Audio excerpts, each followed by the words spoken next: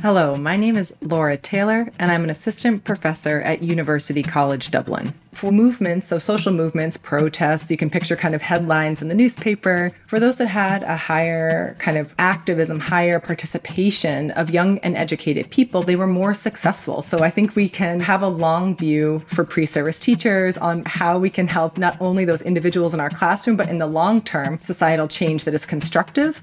And I think for teachers, sometimes it's kind of nice to imagine your students there making the change kind of once they leave your classroom and they're out in the real world.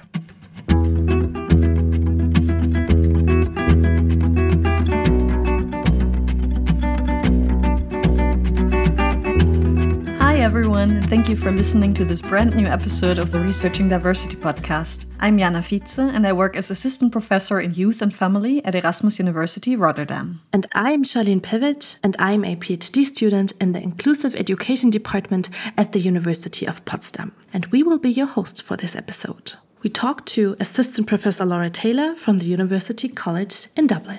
So what can you expect in this episode? With Professor Taylor, we speak about children's peace building and the role of youth in conflicts. Besides that, Professor Taylor highlights the factors of education as well as non-violent, peaceful protest. And why was this episode special for us? It is a special episode because of the relevance of the topics of conflicts and peace building with regard to ongoing conflicts all over the world. And in addition to that, Professor Taylor is sharing helpful advices for junior scholars of how to set boundaries and how to keep the work-life balance on their way of becoming excellent researchers. As always, you can find the references to the studies that we mention on our website. All right, let's start with the episode. Welcome, Laura. Thanks for being here. As in every episode, we'll start talking about the past. Why did you become interested in the topic of children's peace building? Well, first, thanks so much for having me. I've been listening for a long time, so it's nice to be kind of on the other side of the microphone versus the headphones. Thinking about this question definitely brings me back to the days where I was a practitioner. So before academia, I was working with an NGO in Guatemala that was focused on human rights. And the approach in the project that I was in was really mental health is a human right. And as part of that, we were providing mental health accompaniment to a group of survivors from indigenous communities that had survived the genocide in the 1960s. And in addition to kind of the legal counsel that they were getting from a separate NGO, we had a woman called Doña Rosa in the group. And we were talking about kind of what she would want from this process and how we in the NGO I was working for could kind of help. And she said, listen, I do not care about the outcome of the case. Kind of regardless of that, I want to explain to my child why I cry when it rains. And kind of we asked her to elaborate. And the sound of the rain on the tin roof, so they lived in kind of informal housing, sounded very similar to the gunfire. And so kind of this idea that she was bringing is like, I'm less interested in the structural and more in my individual child, the kids who are there. And that really brought forward like the legacy of the war, the shadow that is cast on future generations who were born in a period of peace. And that is very kind of resonant with the movements in Latin America and transitional justice of like the non-repetition of violence or nunca más.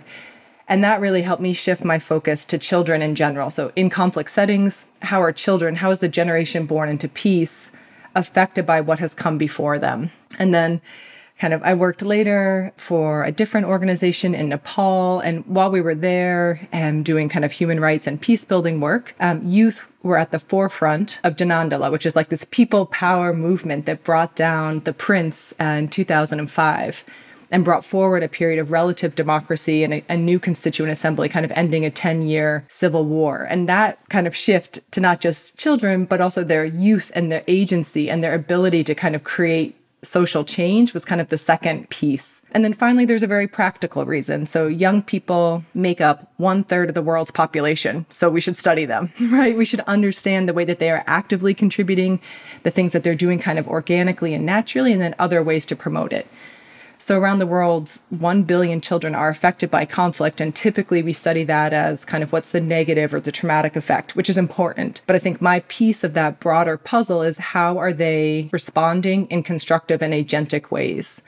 And so that really, again, shifts that focus from kind of just the impact of violence on children to really how are children changing their social worlds when they're living in contexts of adversity. So that long and kind of rambling story is how I chose to focus on children's peace building. Yeah, and we are very happy that you do so for many reasons, but also, of course, right now, living in Europe, having a war in the Ukraine close by, this is a very close topic, and all of a sudden it became much more real, I think, to many, many people that this is happening, and this is happening around the world and is now happening at our borders. And I think this is really important to then, understand how the role of children in all of this conflict. And another question I had is then, why did you become a researcher? Yeah, so similar there to this kind of other, it's an unfolding chapter. So I've had a very long career to this point, a very winding path. I first worked in mental health with communities that had been affected by the genocide. And what I learned is that nobody needs a crying therapist. So I was not able to take that on and carry it with me for a number of years. And I think that's one of kind of the piece of advice I now, for folks who want to do clinical is like practice a little bit. It's hard. It's not an easy road either. And some folks have the personality for it, and I did not. I just carried too much of it with me. And so in part, I need a distance from the day-to-day trauma. And I also realized, and I remember quite clearly kind of one of those aha moments, was that the individuals that we were working with and that I cared so much about were part of a broader kind of tapestry, right? So these were systemic grinding challenges that they as individuals were having negative responses to. They had somatic problems and mental health. And then at the time, again, I was working in Latin America, and there's a kind of a well-known author, Ignacio Martín Baró, who wrote about liberation psychology and that kind of connection between community and structural violence. And that, again, was the aha moment for me, which is like, I want to work at the structural level. I want to understand not just the individual, but kind of the broader factors that led to that, and ideally that can prevent it in the future. So that Nunca Más from Doña Rosa, how can we prevent this in the future, not just respond after? And that really brought me back to do a master's in peace and justice studies. So that complemented my psychology undergrad, but I was taking history classes, political science, environmental justice, and having a lot of an expanding view of how individuals and communities are affected and what they can do about it. And that really then did the peace building project in Nepal. And then that opportunity, I was kind of based at a university, did a lot of guest lectures, about our work. And I really loved the engagement with students. And I thought, I could do this. I could teach. This is fun. I like the one-on-one, these one-off opportunities, but I thought I would like to develop this over time. And so I was thinking, maybe at this point I'll do a PhD, but I couldn't decide, do I do psychology or do I do peace studies? So this kind of the structural part. And then I found a PhD that did both, and I didn't have to choose. So I was very happy with that opportunity.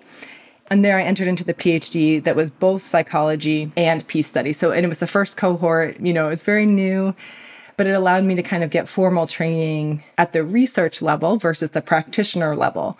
And that was a spark that allowed me to kind of continue and think, okay, well, yes, I like this teaching, and that's fabulous, but I also want to undo these. I want to prevent it. And we need to have that knowledge to have some of these basic science questions answered to inform future interventions. Like, what is the evidence that we can provide through research for practitioners? And so that kind of dual role of practitioner and academic, and then psychologist and peace scientist has been this kind of back and forth, or like a zipper, maybe is the best analogy of my career so far. Thank you. That's really nice to hear that those things are combinable. Sometimes you have the feeling that certain professions are very closed off, maybe, or certain topics are you sometimes get the impression everybody's working on their tiny little niche. And it's wonderful to hear that you are successfully managing to combine all of these influences and all of these fields. And a question that comes with that is, that could at times be challenging, I assume, to combine different perspectives. So which challenges did you encounter on the way to becoming a researcher? So I think interdisciplinary work brings quite a bit of challenge and quite a bit of opportunity. And at times, what feels like gatekeeping, actually just kind of in retrospect, one can look back and realize, actually, this was a chance for me to reflect and to learn and to recognize just basic disciplinary differences. And so I think one of the benefits of doing a dual degree versus an interdisciplinary degree is they were separate, right? So I was fully a psychologist on one part of campus, and then I would walk across campus and take my peace studies classes. And so kind of getting that credentialing in both was very helpful because I was very aware of which hat I was wearing. And when a question that would come from an audience in one type of talk, I thought, oh, that's obvious, but not here. Or in the other kind of, like the unspoken norms and assumptions. And that's something that I thought a lot about because I came back to academia after being a practitioner for a number of years. And so I think one of the challenges is when you're doing interdisciplinary work to really put yourself kind of in the shoes of that discipline for the moment that you're there, and then lift yourself up and be in the shoes of the other discipline. And that fluidity becomes easier with time. And I think then builds empathy for those in other disciplines of academia and why they do certain things or certain papers. So that was one of the challenges. But I think only in retrospect, only kind of after kind of going through that, do I see the benefits that it yielded for me. Yeah, I totally understand. So us as a podcast team, we're also coming from very different disciplines. And it can be really enriching because you can have conversations, you can help each other out, you can think about things in different ways. But of course, you also use different language sometimes for the same things or have a different understanding. So we noticed this as well. And one more question I had for you is, what did you learn along the way then throughout these, challenges, but also your path? So I have a lot of transferable skills. I think that's the positive way to say that. So at times, even as an academic, I felt more like my job was budget management. You're scraping together projects. You want to pay your students. You want to compensate your participants. You need to get people from A to B. So at other times, I feel like I've been a travel agent. And then I think in addition to the kind of the hard and the concrete research skills, right, that one ought to get at a PhD, and then another kind of skill that I'm still honing, but that I think a lot about in my day-to-day work, and particularly when kind of working within a research team, is how to keep others motivated as well, right? So sometimes that means taking a step back. That means letting people kind of come to things on their own, recognizing different working styles, different paces, different ways of communicating, again, also cross-culturally, also across generations.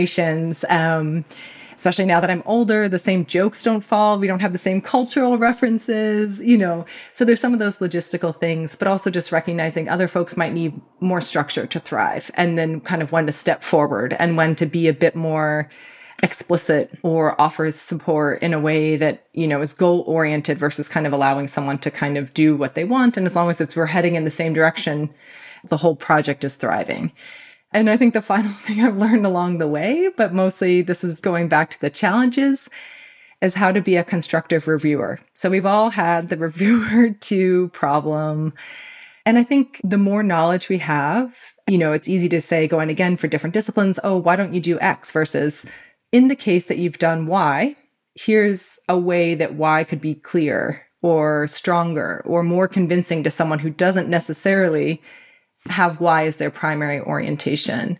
And I think just kind of the tone and that is allowing the science to be more constructive.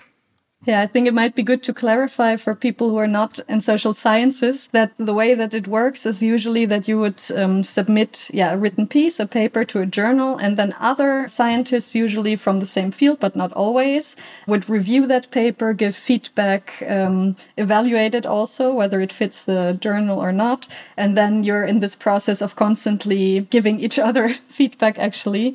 And this is called the review process. So maybe that's good to clarify that this is something that we also do on the side in our job. And it works as much in the classroom. So the constructive review works for giving student feedback as well. So we often use like the sandwiching technique. Here are things you did well, and here are ways to improve future work, right? So the idea is not just this one essay, but this is one of many essays or papers, depending on the language and the way it's described in different countries. One of the many pieces of work you'll do. Here's the type of things that you could do in future work that will make it more clear to your reader. So I do actually use it in my teaching as well as academic kind of publications.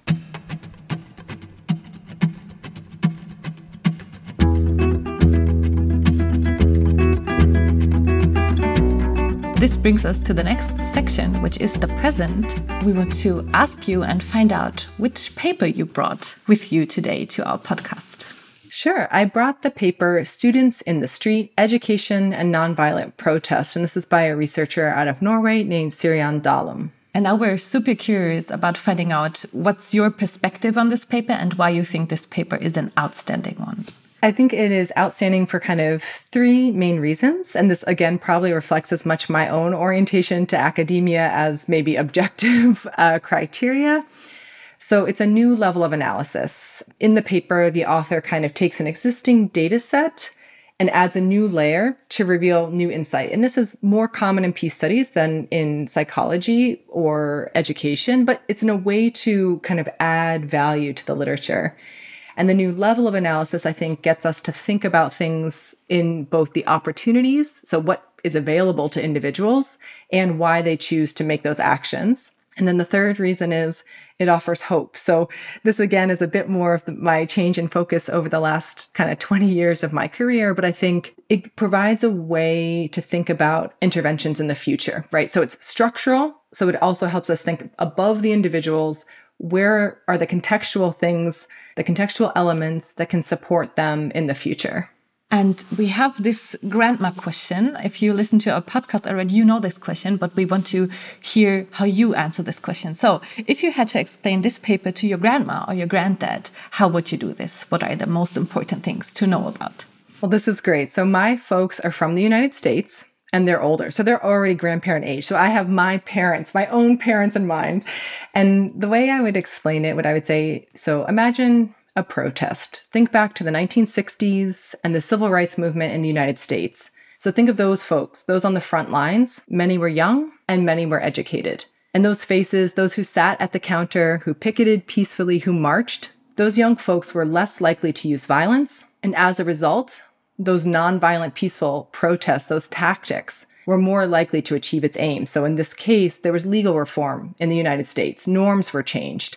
So the civil rights movement worked because young and educated people were using nonviolence, and that brought about social change. And we see that not only in the civil rights or the United States, but in other countries around the world. So in the 1990s, the student movement of Otpor brought down the dictator Milosevic in Serbia using art and peaceful protest. They brought about regime change. And we can think of it as well as kind of contemporary protests where we don't know the outcome, right? So these are kind of historic examples, but just the role of the umbrella movement in Hong Kong and the creative ways that young people are using now to peacefully protest and demonstrate and how they can achieve those aims, whether it's regime change, law change, or even territorial disputes. I think I was quite surprised by the fact that So I learned that through the paper that the socioeconomic context of participants was not taken into account.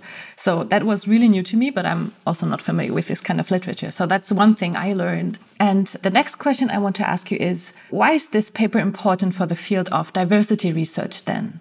So one of the things that I think is important about kind of taking a new level of analysis is a lot of times we think about maybe schools or communities, and we think about kind of the type of person or the different social groups that make up those communities. And I think this paper really points to the roles of universities, and not to be too simplistic about it, but in times, university is the first time that people are getting out of their local school or out of their local neighborhood. In different contexts, that might vary. But if you go to your local school, you might go with folks that look like you and live around you. And so, for example, in Northern Ireland, most of the students when I was teaching there at university, that was the first time they were meeting someone from the other community. So the Catholic-Protestant divide in that context. And that was the opportunity for them to not only meet others, but to think about the world in a different way. And so what this paper particularly focuses on is the role of universities in providing capacities and opportunities or preferences that young people are then using in these social movements. And so for diversity researchers, if we think about the role of the university, bringing people together, the capacities that they learn in those settings, it has implications not just for kind of their own well-being, for their own friendships, but also potentially for social change, for future improvements, right? The other thing I think that's important about this piece and this type of research is it says, how do we change regimes? So we know that autocratic regimes or more dictatorial regimes typically have less opportunity or less respect for diversity and less respect for minority rights than more democratic and more participatory structures. So what this shows, or what the evidence suggests in this paper is that by shifting, so the transition from autocracy to democracy, so from kind of relative dictatorship to relatively participatory, where leaders are held accountable, that shift has positive implications for the future of diversity science and for more diverse societies, so more protection for minority rights. And would you say that it is actually one of the tasks of a university to educate students on, well, I guess it starts with critical thinking, but also with actually activism in a way? Yeah, absolutely. And this is not my direct area of research, but implications from this paper and related papers are exactly like you mentioned. So critical thinking. So the ability, again, to think about what are the structures to recognize injustice. And then also the civic engagement or citizenship. So kind of what are our rights, but also what are our duties? What are the capacities we have to organize, again, peacefully, sit-ins, boycotts, stayaways? What are the ways that we can do that? And I mean, when I reflect back on my own university days, I can see the seeds of that as well. There were ways that we organized on campus that were about our immediate environment, but those same kind of skills and techniques can be applied at scale and can be applied in other settings, including in my own job or including for school teachers and how they work in the classroom. So including democratic practices among children is a way to kind of foster that through the life course. So I think there's a lot of implications for thinking about critical thinking and this second section of like citizenship and civic engagement. Yeah, I think this is already like addressing how this can be helpful for pre-service teachers too, and how this can be helpful in school. Is there anything else which could be relevant for future teachers? Anything on your mind? Any advices? Well, I think the other thing that this does, I think in this paper, is recognizes agency. So for movements, so social movements, protests, you can picture kind of headlines in the newspaper. For those that had a higher kind of activism, higher participation of young and educated people, they were more successful. So I think we can, have a long view for pre-service teachers on how we can help not only those individuals in our classroom, but in the long term, societal change that is constructive, right? So it's still contentious. This is not pacifying. So it's not, we all get along. It's like, no, we disagree. This is an unjust law, but we have nonviolent ways to change that. So we're not just going to sit by peacefully. We're going to do a sit-in that is peaceful to make that social change. And I think for teachers, sometimes it's, kind of nice to imagine your students there making the change kind of once they leave your classroom and they're out in the real world. So thanks for sharing this. And when I was reading this article, I was wondering, because the focus is so much on like people with higher education and how that's helpful or that leads to like more nonviolent protests and so on and so forth. And I was like, does this also promote kind of a stigmatized view on those who are like less educated and not in higher education? But now the way you framed it, it's more about, okay, so what do we do with those in higher education? How are they, like, how can we make them protest, like, peacefully, right? Did I get you right? Is there anything you want to add on that? Well, and I think you raise a really important point. And this is about university educated kind of youth. This particular paper, though, comes in a broader line of research that looks at the link between education and peace building. So there is a great kind of set of systematic reviews by Erdal and colleagues. Bartal, coming out of Israel, had done some really interesting work that looked at early childhood education, primary school, secondary school. And we find that kind of the positive link, meaning that if you're more educated, there's less violence, less political violence across lots of other societies. So although this paper is focused on university students, there's a broader literature that links kind of education with greater peace measured in different ways. And even some of our own research has shown, and this is a paper that I'm in mind that I have with Shelley McCune-Jones, when teachers use more democratic practices in school, the youth in there, so these are teenagers, 14 to 16, they endorse more nonviolent beliefs, so I can change things nonviolently, and have greater civic engagement and collective action. So there we're kind of, it's a different approach, right? Which again is back into more traditional psychology education, do kids perceive their teachers to be democratic? If so, then they have more support for nonviolence and more civic engagement. So we see this kind of at that level. This particular paper is kind of taking a step way back, thinking about the movement as the unit of analysis versus that individual child or that classroom. So it's a complementary way to kind of slice at this really important question, but it's different than we would typically use in psychology or education. Thank you so much for sharing. I think it's important to address this and be very clear about that. So the final question for the present part of our episode is, what are you currently researching? So there is a lot going on in my Helping Kids lab. One of the major projects that we're working on is funded by the Irish Research Council, and this is directly about children's inclusive peace building. So it's building on some of the previous work that we've done cross-culturally, so in Kosovo, Republic of North Macedonia, Israel, Northern Ireland, Croatia. And here we're focusing not just on kind of conflict rivals. So thinking about diversity, oftentimes in conflict settings, there's kind of a historic majority or higher status group and a historic minority or lower status group. And those conflict rivals typically are the ones who are brought to a negotiation table, right? So at the end of a conflict, the peace negotiation is happening between what we can think of as the warring parties.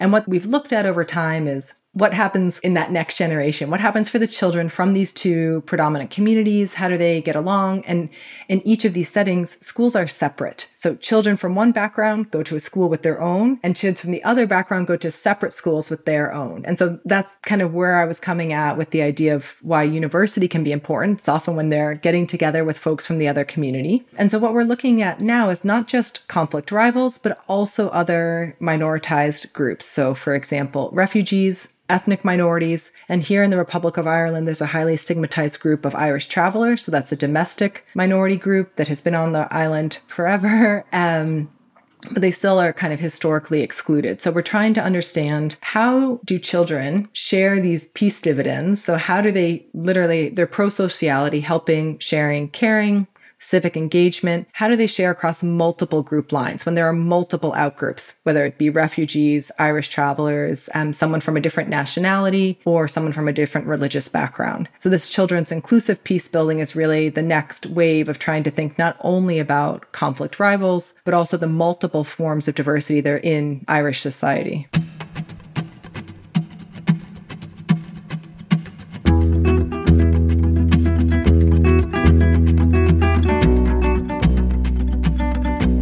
Thank you for, doing this important work. We're really looking forward to hearing the results, or also to hearing the process, actually.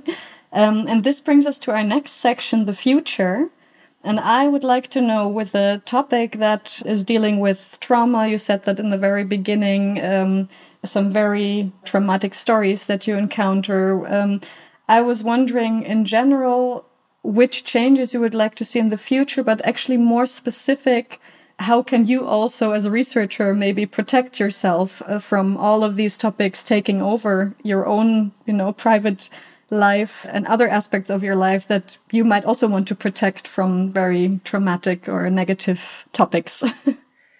No, I mean, I think you're asking good questions, and there is not a simple or kind of easy answer. But I think when I think about my role as a researcher, and particularly when I work with these communities, so that means kind of with my collaborators internationally who are living in post-conflict societies or post-accord contexts, when I think about their research assistants, when I think about the children and the families that we're interacting with, I think it's important to recognize there needs to be some space, some shift in the research culture, and that at different times can be thought of as maybe career-life balance. At other times, it can be kind of family work, depending on someone's life stage and chapter.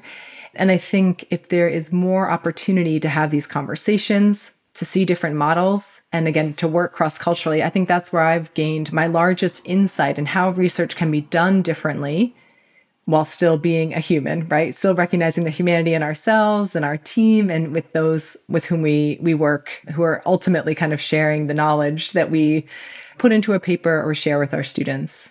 So what might be really like some hands-on advice or things that you have learned maybe to really protect these different domains, or like the private and the work environment, for example? I have been in a relatively privileged position since I graduated. So from my PhD, I've been in permanent posts. So I try not to forget that, but at the same time, that has been my lived reality. So I just want to put that as a caveat, is that, and I also think of this as a developmental psychologist. So I do think of these things changing over time, different emphasis, different waves, right? What works in one moment isn't going to be what works in the next moment.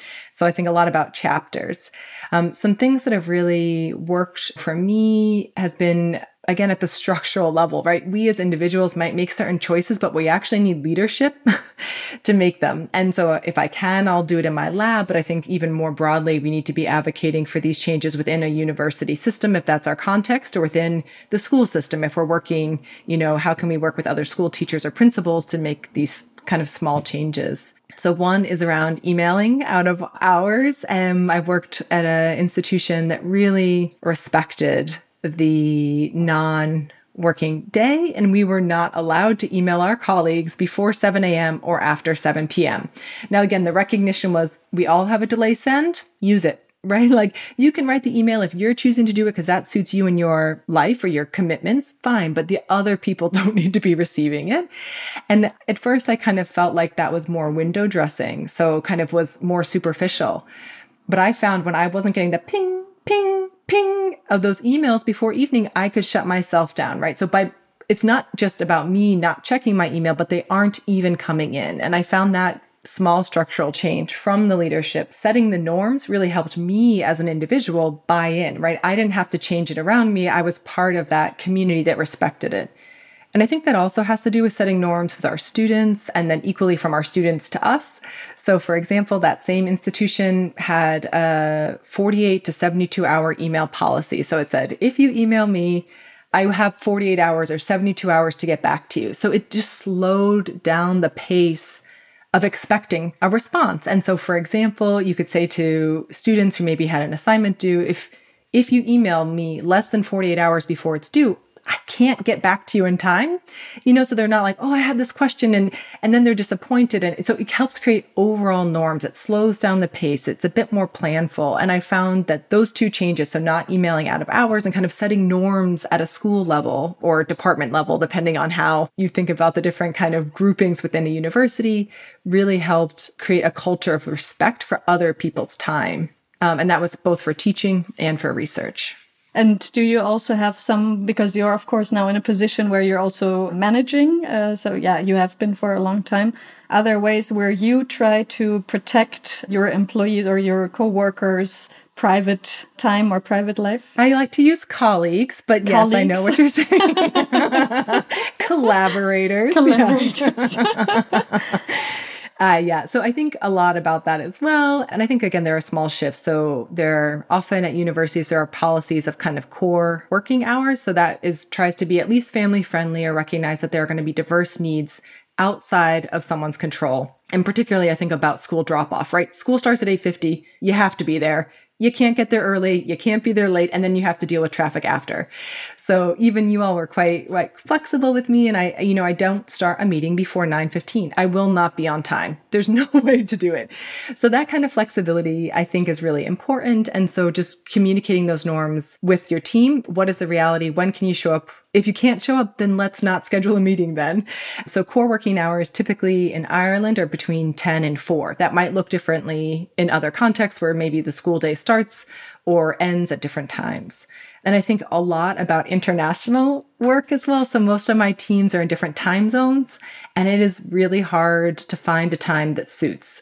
So for example, I was just arranging a call with somebody in California, which is 8 hours behind. And, I won't take a call after 7 p.m. my time. So I can only talk up till 11 a.m. their time. And so we just found a day 2 weeks from now where they were available at that time and I was available at my time, and that suits. So again, it slows down the process. Little of what we do in academia is urgent.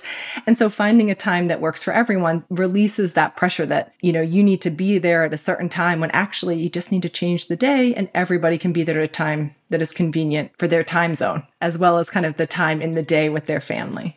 Yeah, and I really recognize what you're saying. And I'm wondering, because many of our students will later start working in schools as teachers, as pedagogues. And I have the feeling school is also a very demanding work environment. You have to be on at all times. You have, very clear working hours. So there's certain hours that are fixed and then a lot of stuff that comes in addition to that. And I wonder, because that is also a job, I think, that can expand to, you could spend all of your free time on preparing the next class. It's the same with us at university, right? So there's actually endless possibilities to spend all of your energy into making your teaching better, into being there for your students, into increasing the quality.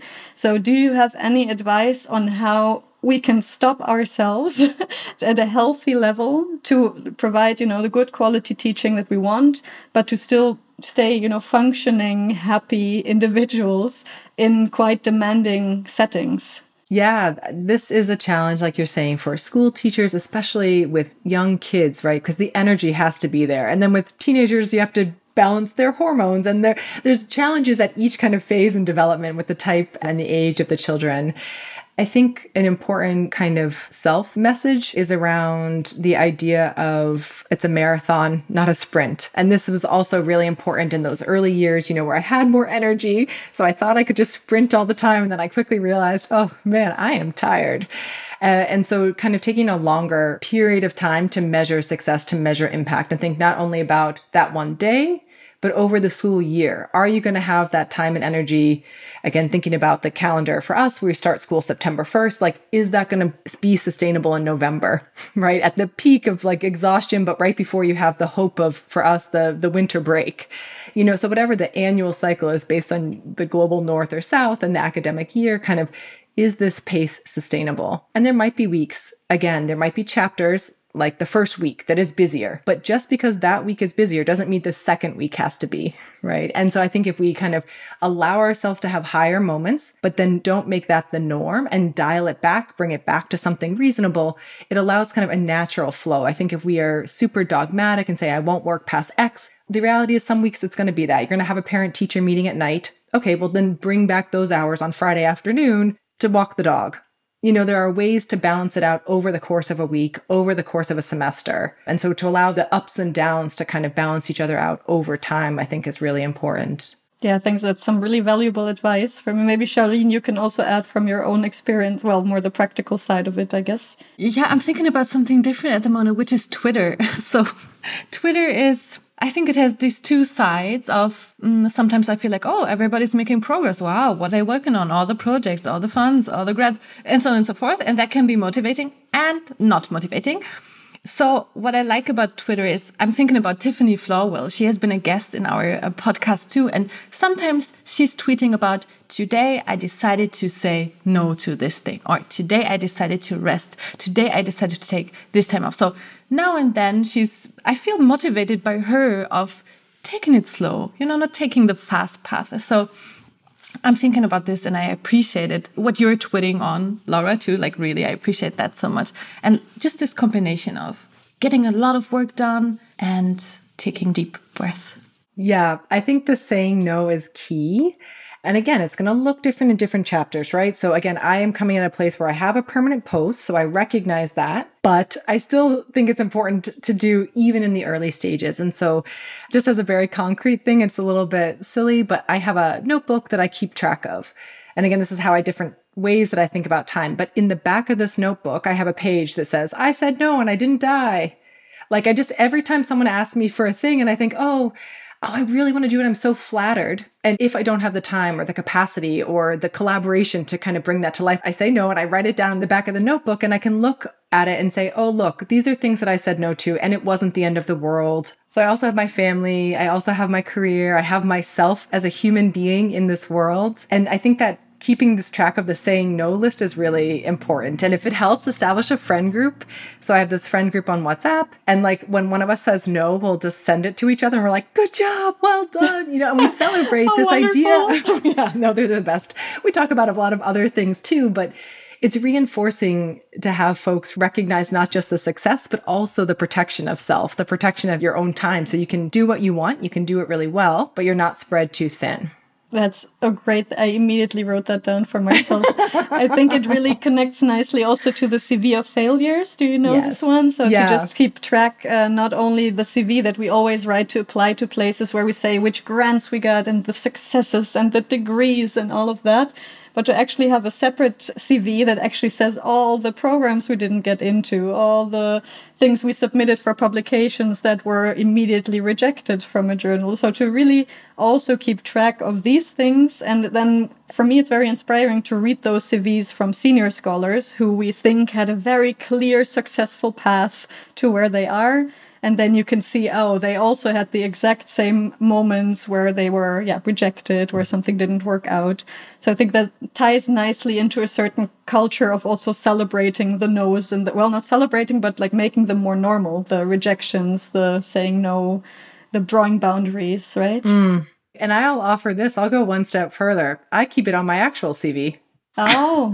You guys, I'm shameless. So I have every grant I applied for, even if it wasn't funded, on my actual CV. That's great. Now, obviously, if you have to do a 2-pager for a certain grant, you're only going to put the successes. But I think it's important to show future, employers, other researchers, these are all the ambitions I had, even though they weren't successful. We know, particularly with funding, the call rates, the success rates are so low that I think it's important to say, listen, it's not just the hits, but this is the broader work that has gone in. With papers, usually you can find it another home. I'm often not apt to give up on a paper, so it just is delayed in the year that it comes out or the outlet.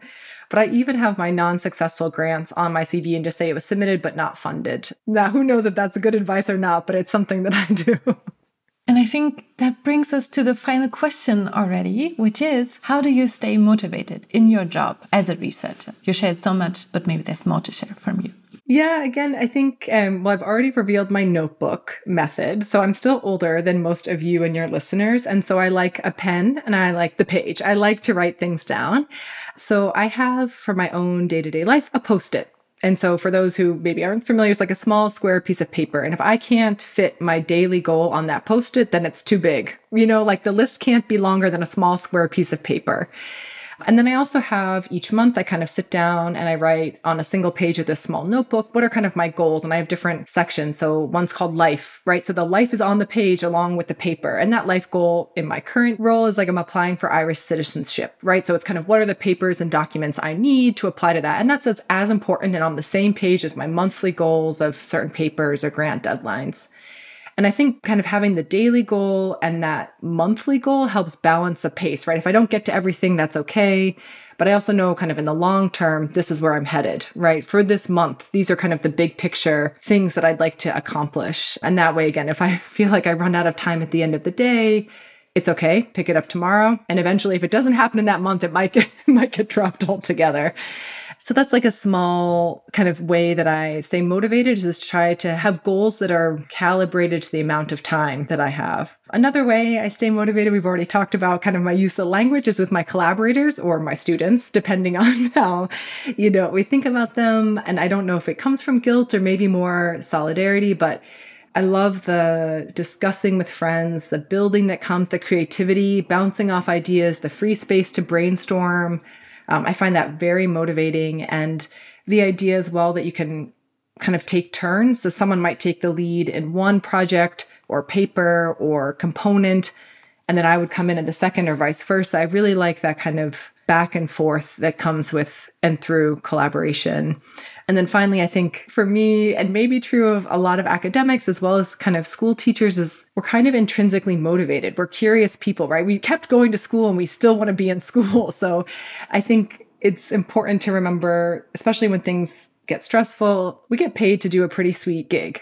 If you're working at the university, a lot of this is learning, a lot of it is reading. And also if you're working in schools, you're helping that next generation kind of build a new society. And so I think it's important to remember that we get to learn in our jobs and that we need to create that space so that we can do the things that we love that brought us into this field to begin with. So what advice would you have for junior researchers? I think my advice, for junior, early career, and really for anyone in a new position, even if you're transitioning, is ask the question. I think so often we're afraid, we think that norms are unspoken, but they need to be named. And most oftentimes, it's not even that someone's afraid. They don't even know that they're not telling you. And I think because I've moved countries, I've moved institutions, I'm able to see that more. And I realize how many times it's been important for me to be in the room and just raise my hand and say, but why? And that kind of just shifts the focus. We know from social psychology that groupthink is a very powerful force, but it takes one single dissenting voice to shift a conversation and to open up new realities. And I think for these junior folks, which I used to be, and I still am at times when I move to a new place where I'm still new, I still don't know the norms, I think it's really important to just ask the question, raise your hand, speak up, and know that you're probably voicing what others are too afraid, and kind of to see your role as kind of helping others in that way. And I think also for junior folks, you all have skills that your senior or more established folks don't. So you maybe know a new stats program, or you're on Twitter, right? So you're on social media, you know what's happening in a way that someone who maybe isn't having access at that real time level. Open science practices are so much more common now. And I think the junior researchers have this real pivotal role to educate or to manage up, to kind of teach the relatively senior folks in kind of gentle ways about these new norms. So one is speaking up to name a norm, and the other is shifting them to kind of more democratic, more open practices as well. Thank you so much, Laura, for joining us today and for helping us to increase visibility of outstanding social scientists as yourself and of cutting-edge research. So thank you all for listening, and talk soon.